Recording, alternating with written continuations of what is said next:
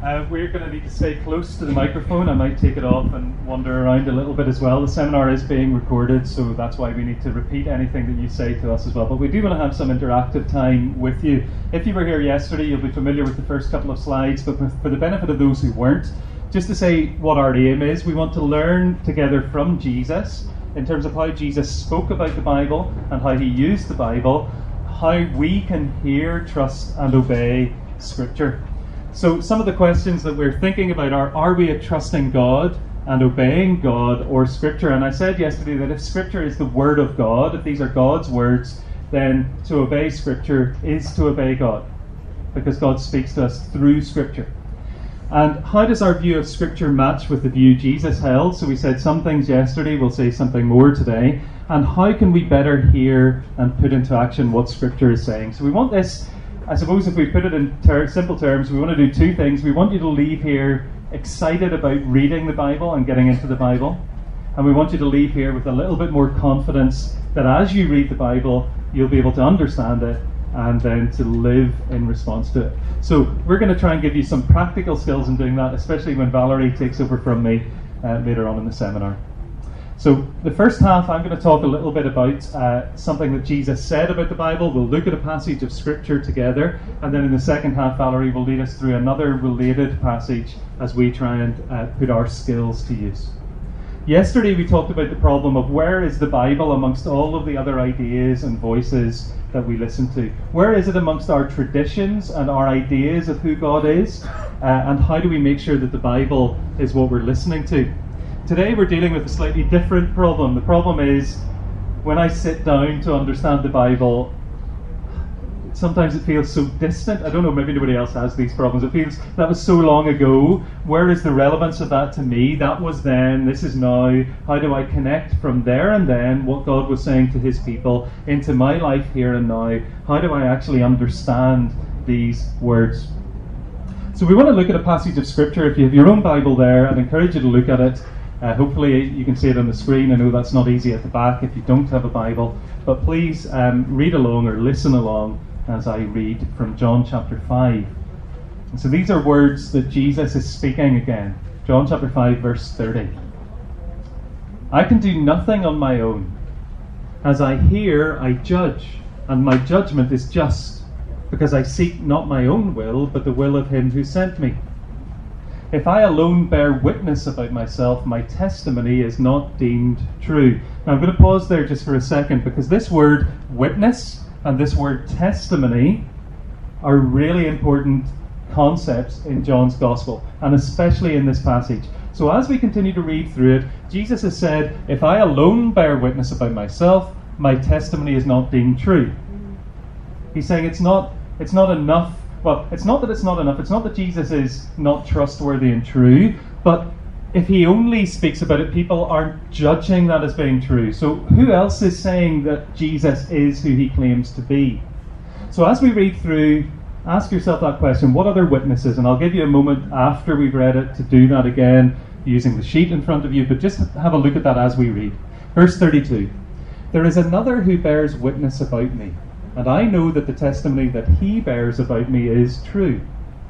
You sent to John, and he has borne witness to the truth.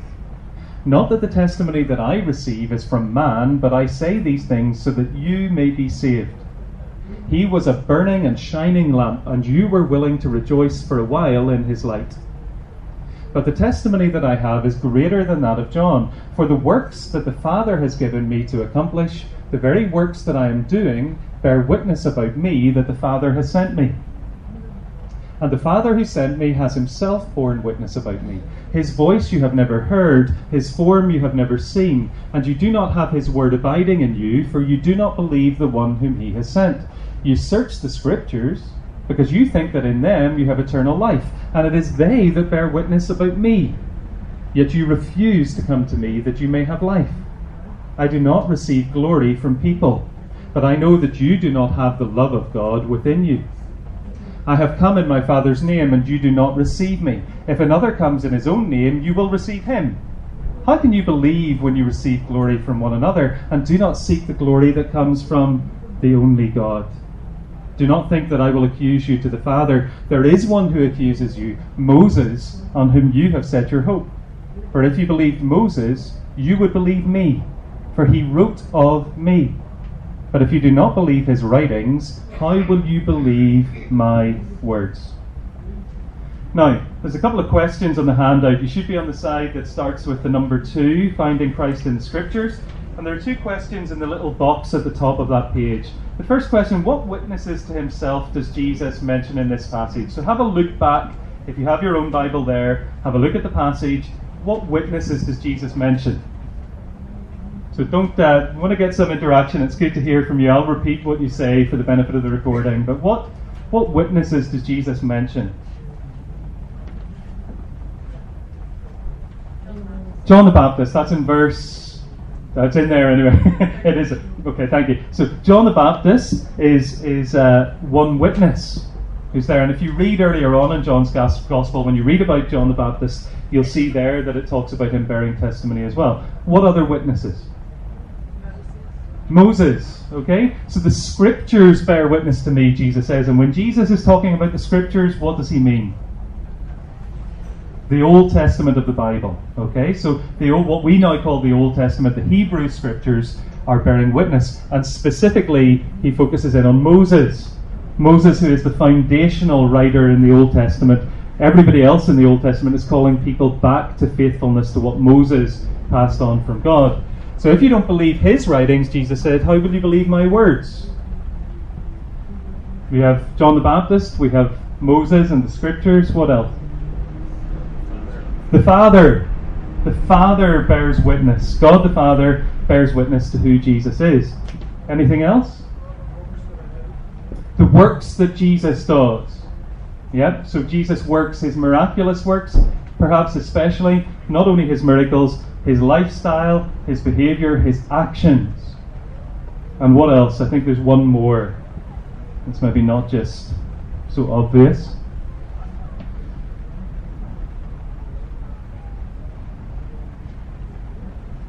Verse 31.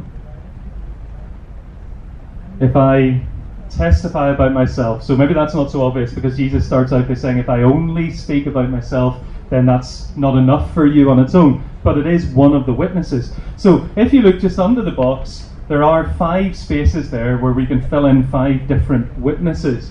And let's do that just now, and then we'll ask the second question in the box. So you see that list 1 to 5. Verse 31, it's Jesus' words that bear testimony to who he is. The way that he taught.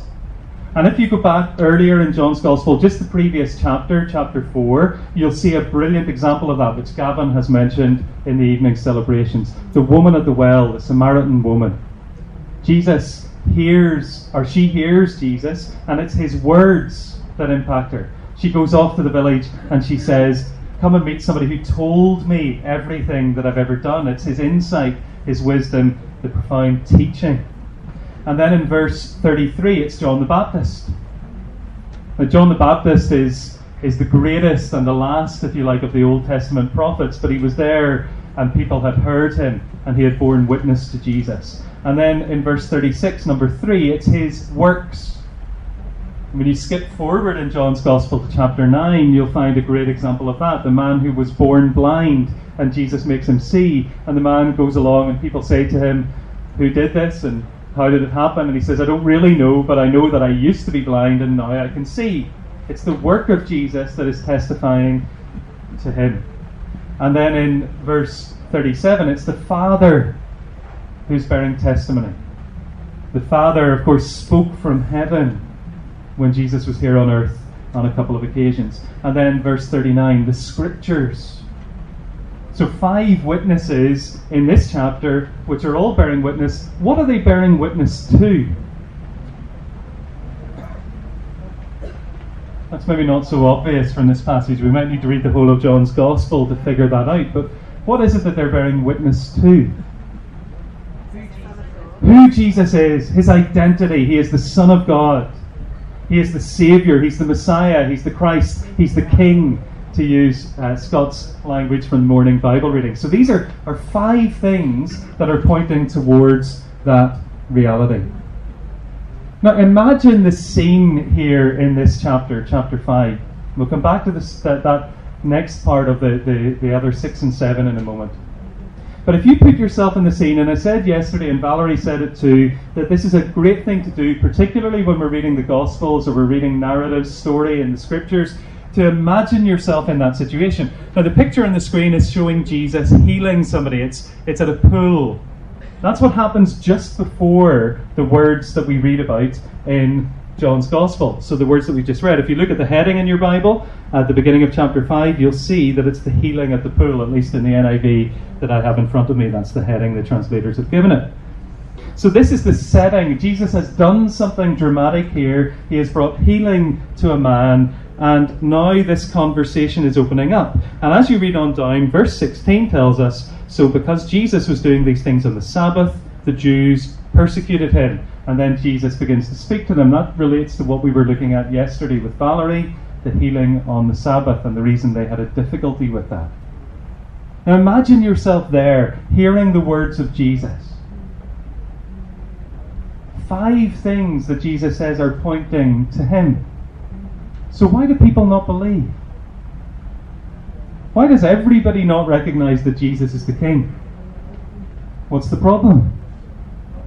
He doesn't fit their expectations. Scott has pointed that out. He's not fitting their preconceived idea of what God's King should be. So even though all the evidence is there, stacking up, the Father is speaking, the works of Jesus, which match what the Old Testament said the Messiah would do, the words of Jesus, which people said, how can anybody know these things? How can they speak with such authority?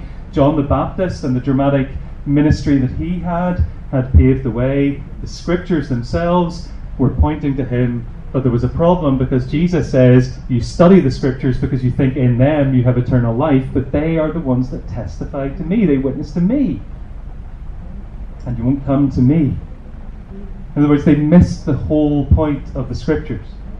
Right? Whatever they were doing with them, however well they knew them, they had missed the whole point of the Scriptures, which was to lead them to faith. That's what John says about the book that he's writing when you get to the end of John's Gospel. He says, these things are written so that you may believe that Jesus is the Son of God. John becomes one of the witnesses, another witness.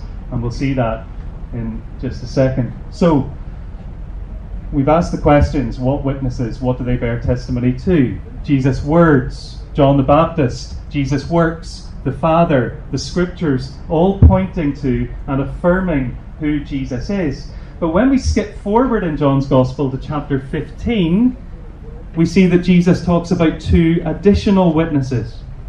So John 15 and verse 26. Now, well, let's read those verses first, and then we'll ask what's different about these verses, okay? When this Counselor comes, whom I will send to you from the Father, the Spirit of truth who goes out from the Father, he will testify about me.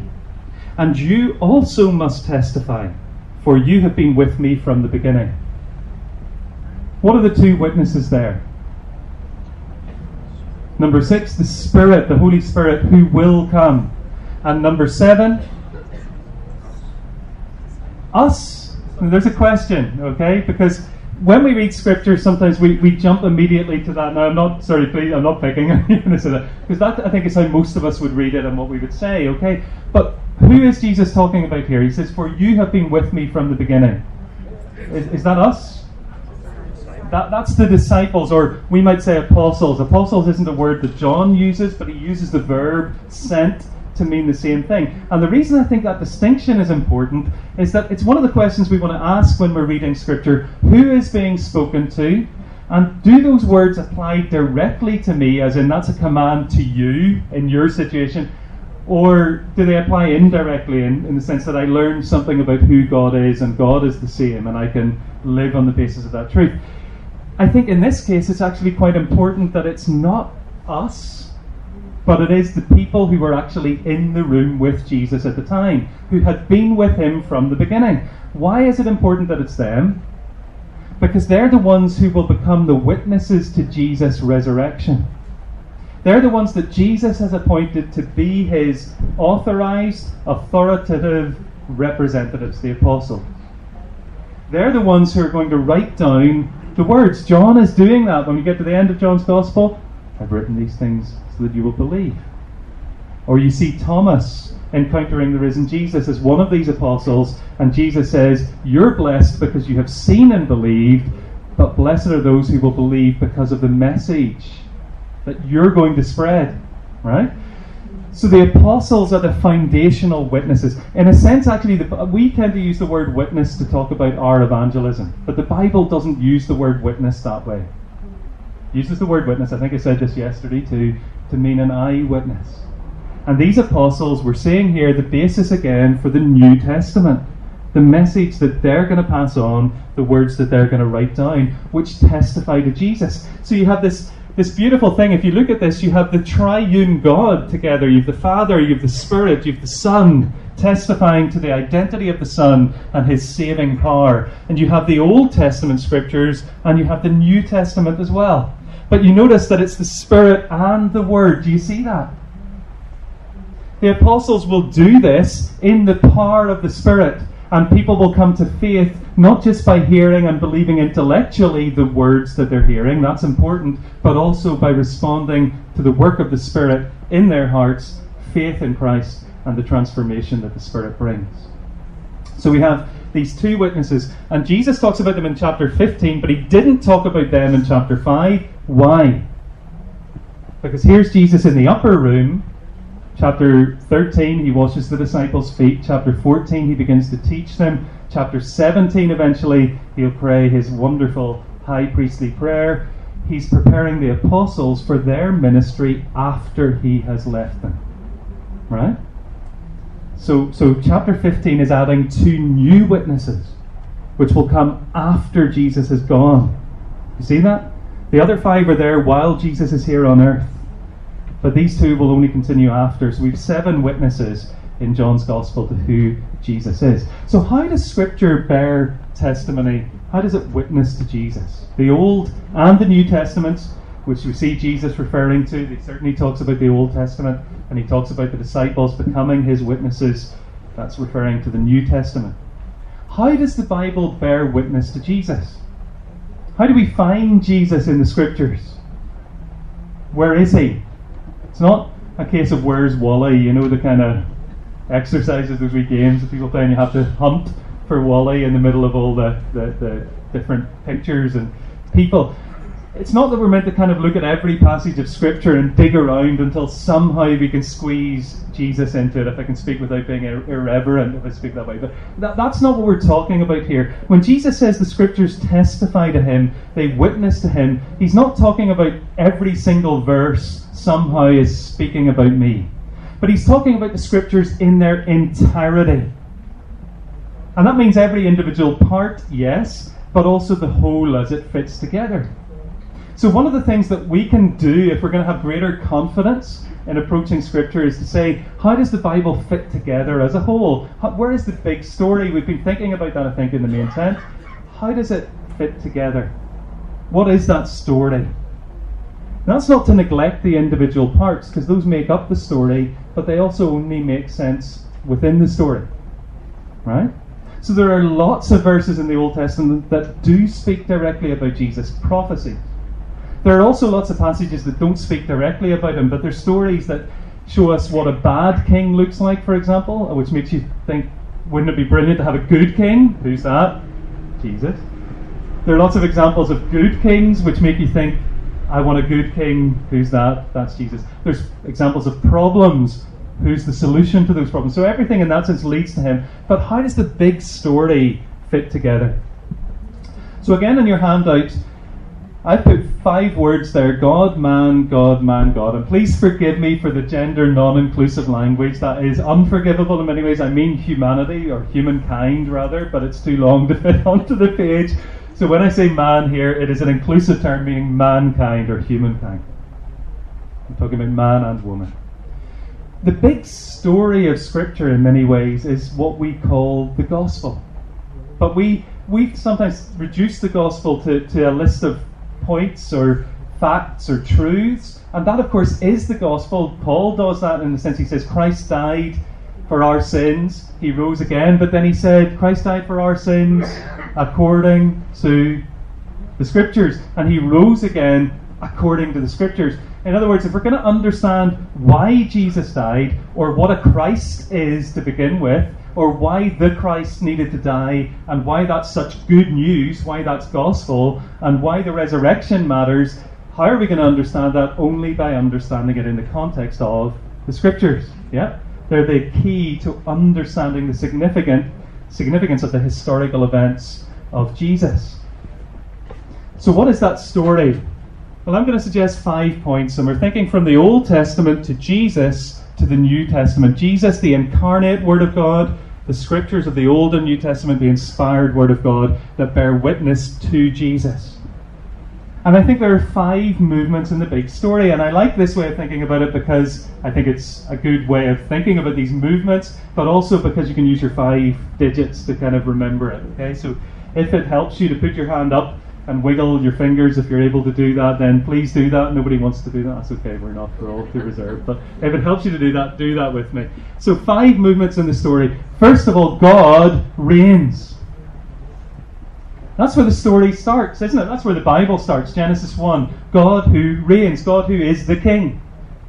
And he's a king, and Scott has said that who is governing, and then we find out that he's a king who redeems. But God reigns. He governs. He creates. And he creates a good world for us to live in.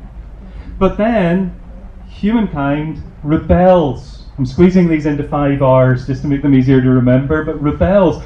Rebellion against God's sin. It's an important part of the story because the next bit doesn't make sense without it.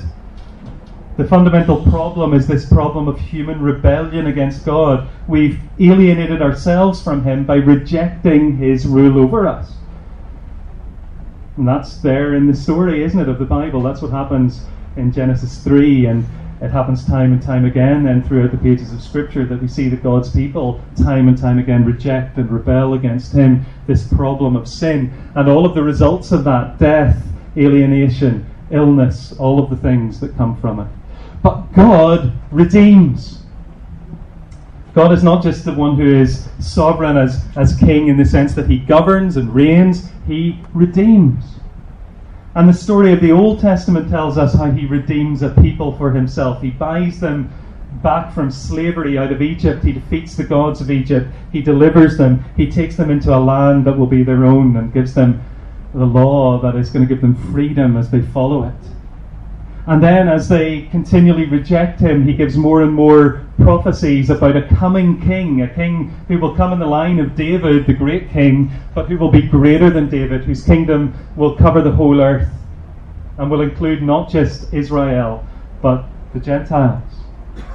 And then eventually that leads us, this is such a big movement in the story, to the person of Jesus who comes and who speaks about that redemption and then who gives Himself as a sacrifice in the Old Testament pattern for our sins to redeem us from sin, from the consequences of sin, death, from the power of Satan, from everything that we need released and redeemed from. God reigns. We have rebelled. God redeems. We, mankind, need to respond. The Scriptures give us a whole lot about that, don't they? God calls His people to come to Him in faith, to trust in Him, to obey Him, to live for Him, to receive His salvation, to live in the good of that. And the gospel calls people to respond in repentance and in faith. But that's not the end of the story. Sometimes when we tell the gospel, that's where we kind of finish. It's like, okay, you're saved now, you're going to go to heaven when you die. Off you go. No, God restores. And God restores both now and in the time to come. The great restoration is still future when Jesus comes back again as the restorer of all things, to judge the living and the dead, to bring in the fullness of God's kingdom, the new creation. But now already God is restoring lives. And we can experience the forgiveness of sins, peace, joy, hope, sometimes even physical healing and other blessings like that, although we know that most of that's going to wait for the future. But we already experience God's restoration, and we look forward to the great restoration.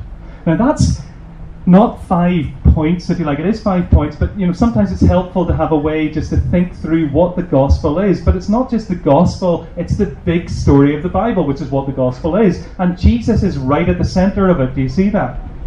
The redemption of God is right at the center. You might even want to say God the Father is the dominant person up here, God the Son, and it's the Spirit who is particularly involved in restoration.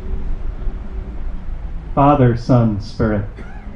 We need to have confidence in that big story. We need to know how Scripture speaks about that. That's going to take a bit of time and study. We can't do that in a workshop like this. But we need to have confidence that Scripture makes sense from Genesis to Revelation, from A to Z, that it reveals God to us. And most importantly, it reveals Jesus to us. A few more blanks to fill in your sheet.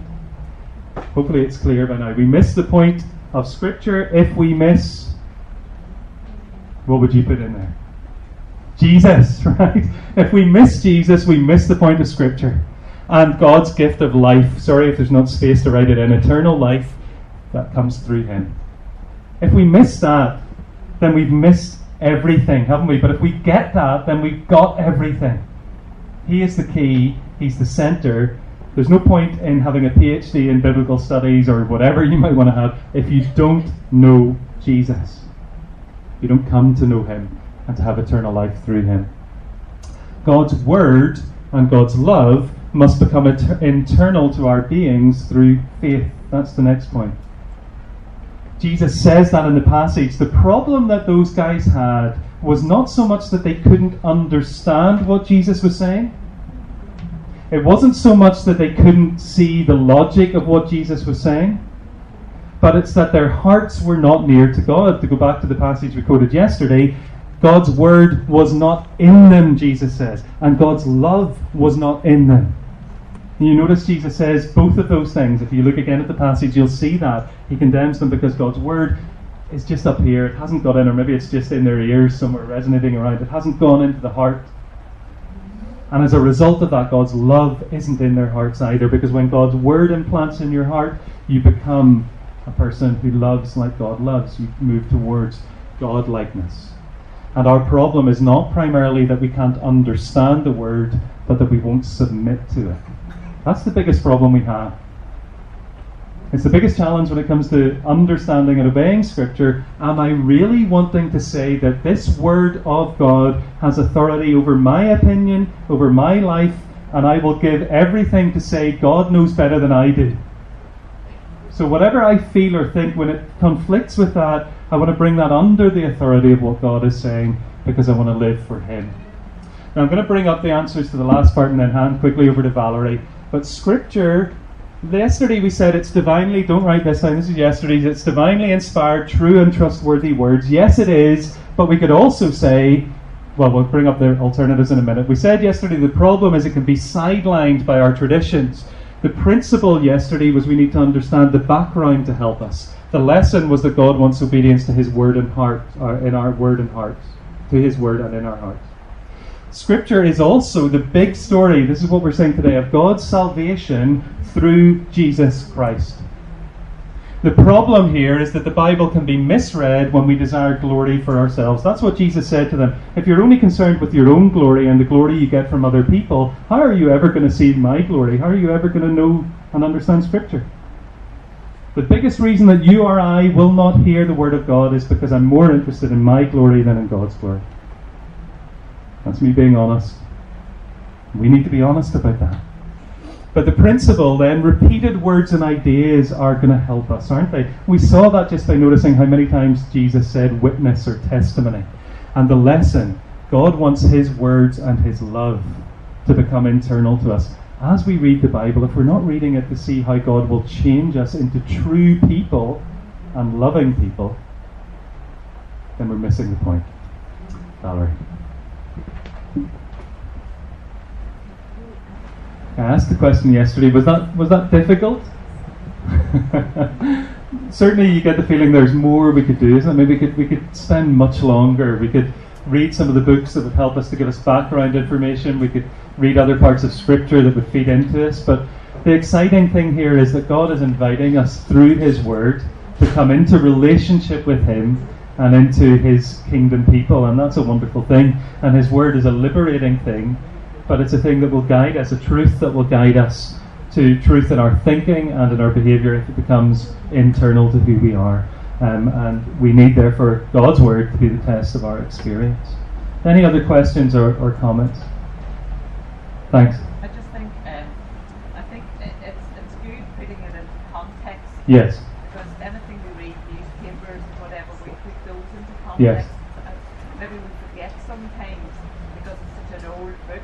Yes. You know, especially the Old Testament. Yes. Put it into context, and it just really reiterated for me how Jesus put the Old Testament into context for these two disciples. So the comment there, for the benefit of the recording and for folks who maybe didn't hear, is the idea that it's so important to put it into context, and Jesus does that. He puts the Old Testament into context, and he puts himself into the context of the Old Testament. In a sense, it's not I think that's true of our lives of faith. You know, we live in the context of Scripture and in the context of the church and church history, which Scott has been talking about this morning as well. So we live in that story which links right back to Jesus and the apostles that he appointed. The church has existed ever since then and been seeking to understand and obey God's word.